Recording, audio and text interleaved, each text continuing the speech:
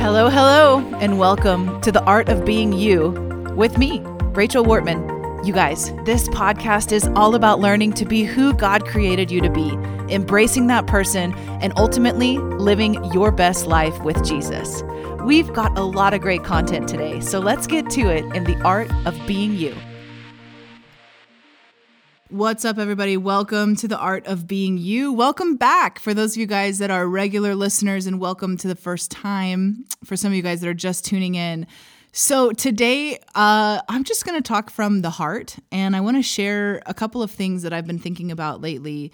And, I don't know about you, but social media, let's just get real for a second. Social media is the catalyst for so much emotional pain for so many people.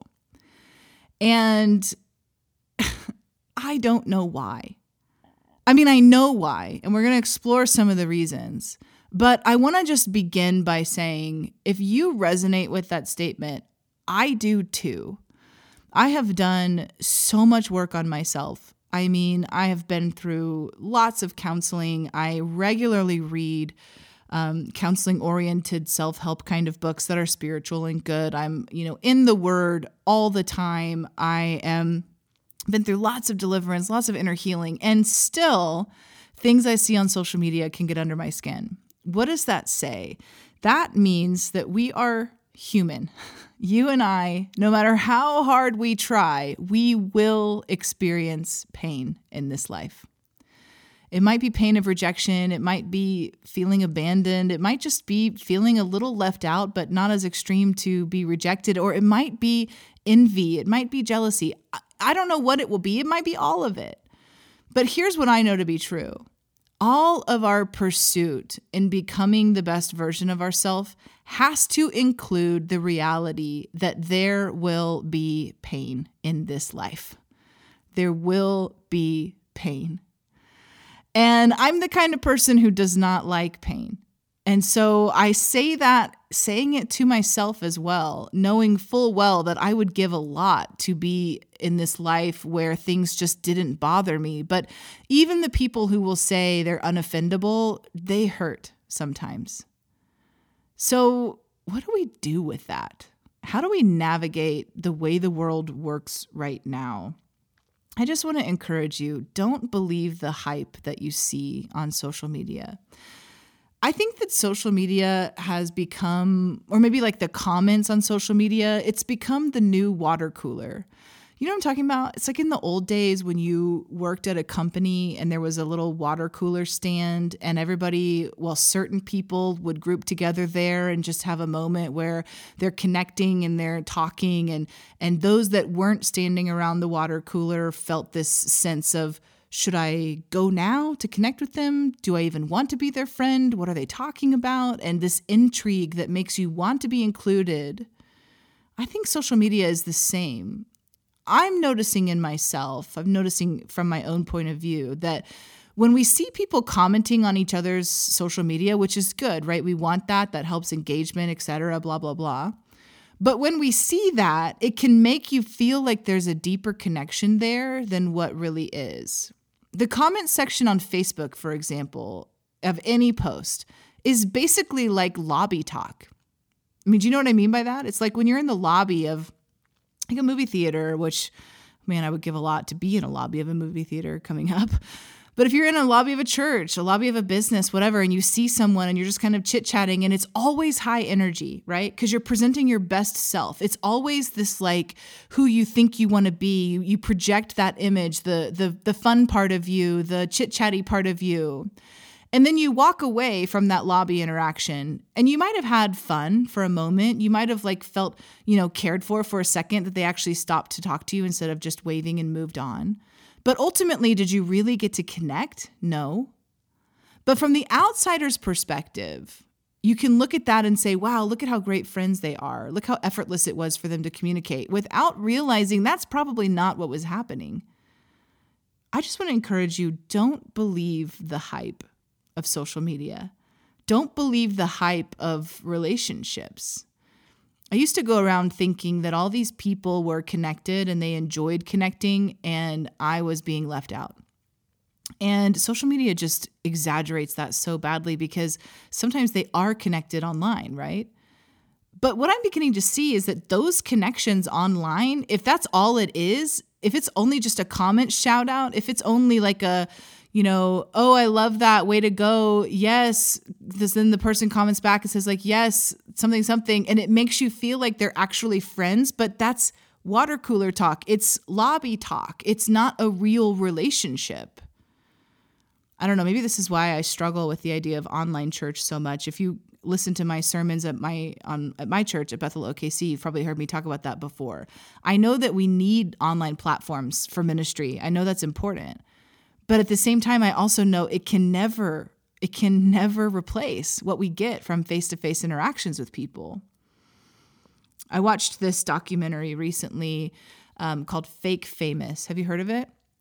Fake Famous. It's available on HBO, I think. And, it's got a TV MA because there's a couple of bikini pictures. And I think there's like a couple times somebody says the F word. So just in case you're wondering, it's not necessarily kid friendly, but it's fascinating. And basically in Fake Famous, what they did was this guy had this idea that he could create Instagram influencers just out of any random person. So they hired actors and actresses. They did a casting call. They had 4,000 applicants come in to apply to this process where basically they would hand over the reins of their social media and they would basically be told what to post and how to post, and they would become mega Instagram influencers. It is so interesting. I really encourage you to check it out. It was mind-blowing for me. But let me just tell you one of the things that I had discovered. They ended up selecting these two guys and one girl, and the two guys actually really struggled with the experiment. They really struggled with how their actual relationships were affected when they started having tens of thousands of followers on Instagram, which, by the way, were all paid for. That's right. They're all bots. And I'm not going to give away the whole thing, but by the end, you realize that social media is one big sham. Not to mention, of course, we've got real things happening over social media. We've got good connections. You're finding help in different ways. Heck, you may have even found this podcast through social media. So in no way am I vilifying it. I'm still on it. I'm not trying to get out of it. But it was really interesting to think how many of the people that we look and say, oh, wow, they must be interesting. Oh, wow, they must, do something everybody wants because they have all these followers. How many of them actually bought their own followers? Don't believe the hype. After watching this documentary, I literally said to my husband, I'm so tempted to buy some followers for myself just to see what would happen. I think it was like you could buy, I want to say like 1,000 followers. Is this right? 1,000 followers? No, maybe 10,000 followers for like $200. It was like this crazy, crazy math, how many you can get for really not a lot of money. And I only say that meaning if you're putting in marketing dollars into something now, who wants to spend $200 to buy fake bot followers? No one. That's ridiculous. But I'm saying if you're trying to do like a business, grow a business, right? And man, has it made me look at social media so differently from then on out. Don't believe the hype. Don't believe the hype that everybody is out there having fulfilling relationships except you. Don't believe the hype that everybody is out there loving their life except you, that everybody is connecting and finding it so easy to have friendships except you. Look, I talk to people regularly who struggle in their adult friendships. Pretty much once you're out of high school or once you're out of college, friendship takes on an entirely different meaning. You add in marriage, then you add in kids, then you add in extended family. It is so hard to maintain healthy relationships. In fact, in my opinion, you have to put it on the calendar. Years ago, I listened to, or I guess I read this book, 7 Habits of Highly Effective People. You know this book, Stephen Covey? I don't remember what they are, so I guess I'm not a very highly effective person. But in this book, he talks about how to prioritize your life. And in that same season of life and reading that book, he had this message, I believe it was him, where it was like this idea of putting in rocks in a jar. And they had all this sand and they had all these big rocks and some medium-sized rocks. And then the experiment was see if you can put all this into the jar. And of course, the gag was that you can't. Unless you put the big rocks in first, the rest of it won't fit. If you try to put the sand in, there's no space for the medium and the big rocks. But if you will put the big rocks in first and then the medium rocks, and then pour in the sand just kind of fills in the gaps, and you can actually put it all into this one jar. And the parallel there that they're trying to teach is that you have to decide which big rocks you're going to put into your life. What are the things that are non-negotiable? What are the priorities? And then when you basically order your life around those things, life begins to make sense. So where does this go with relationships? Well, for me, you guys know I'm married. I have 4 kids. We have some businesses. My husband's real estate business, there's people wanting his attention all the time, and that's okay. And so if we don't prioritize certain things, then our life is only sand. And at the end of the day, sand is not really quantifiable. You can't count it. It's too elusive. You can't really even hold it. It keeps trying to slip out of your hands. So if I want something to show for my life, then I have to prioritize those things first and foremost. For me, in my world, this is what it looks like. Church and church relationships are at the top of the list. Well, my family first, okay. Family relationships and then church relationships. So those 2 things go on the calendar first. That means that when we were trying to decide how many extracurricular events that my kids were going to be involved in last year, now, of course, it was COVID, so that was its own set of challenges. But we don't let them be in a ton of different events and extracurricular stuff. Thankfully, now they don't really want to, because the time it takes away from the time that we need and want to give to our main priorities. Now, you might look at that and say, oh, you're poor babies. And I would say to you, they're not really suffering. I'm just not putting them in things just for the sake of putting them in things. If they're passionate about it, then yeah, we make the space for it. What does that mean? That means that the priorities, the things that are important, go in first. So if having healthy friendship is important to me, then I have to put it on the calendar. I have to put my church's small group on the calendar. I have to prioritize discipleship. Otherwise, it just doesn't happen. I have to prioritize myself getting discipled, and I also have to prioritize who I am discipling. When all those rocks go down on the calendar first, man, it's amazing how full life will feel. And I might think to myself, when am I going to watch my favorite show? Am I going to have time to do this or that? What about when I want to go shopping? But I'm telling you, when the big rocks are already in the jar, you will find little holes that you can fill in with the little things. But if all we do is focus on the little things, then we never actually get to the stuff we want our life to be of substance with. Don't believe the hype on social media that everybody is out there having these really meaningful, engaging relationships. In fact, the people that you're the most engaged with are not the people who you're commenting on their posts. It's the people you're texting about what you see. Do you do this?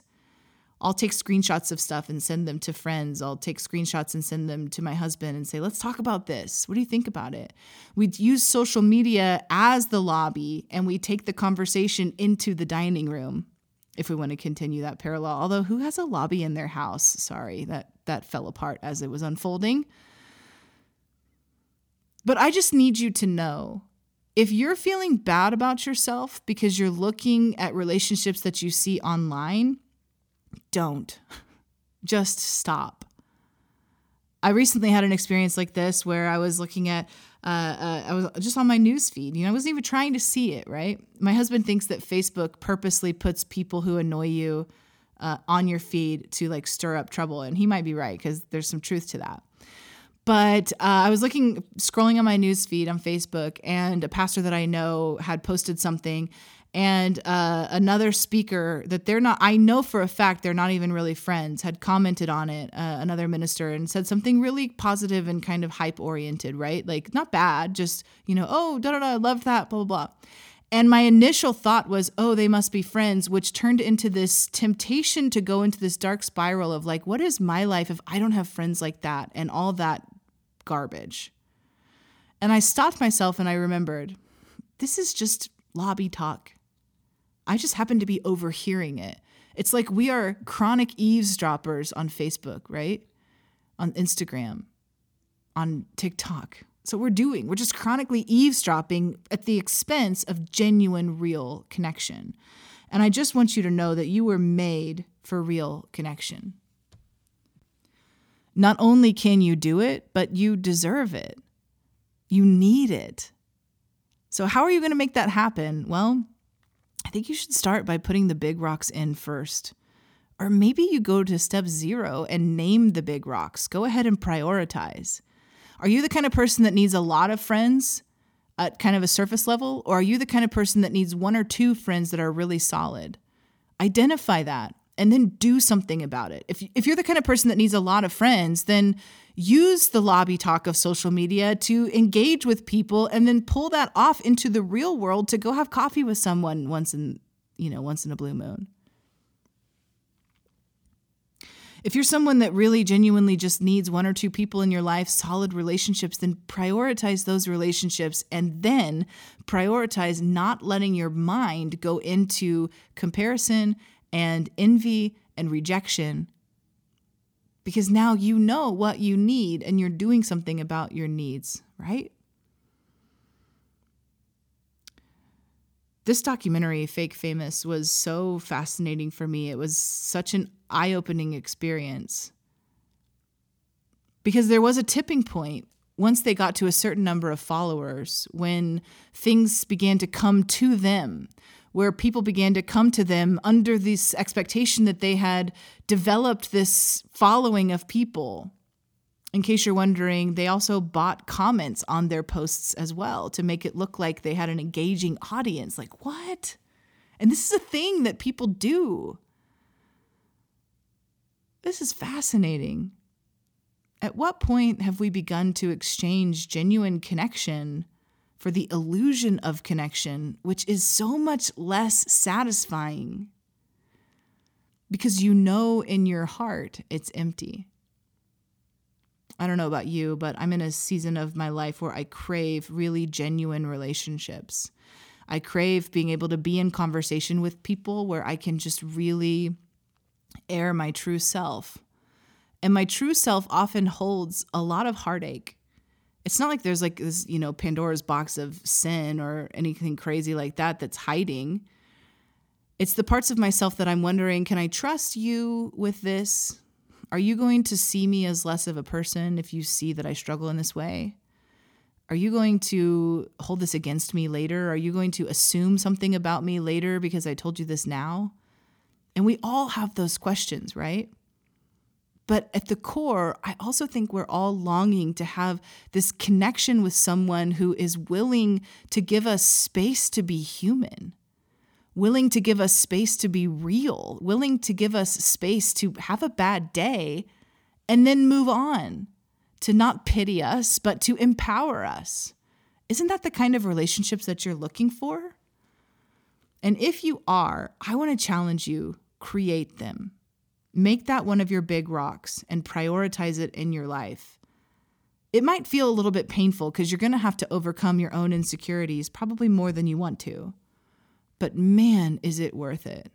Even just as I'm sharing these things with you, I'm thinking about some of the people in my life who are this for me, people who I can talk to and know that they're going to handle my reality with grace and compassion, and people that I'm doing everything inside of myself to do the same for them, making space for genuine human connection.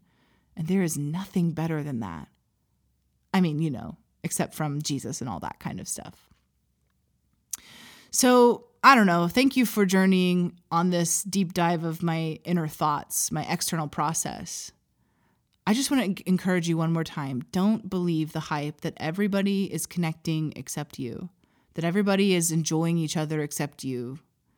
It's not what you think. More often than not, it's not what you think. You are made for genuine relationships. Thanks for taking the time to listen today. Until next time, be blessed.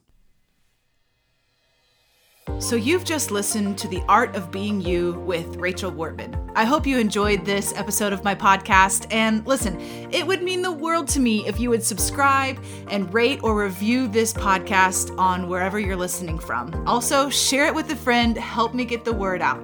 Until next time, be blessed.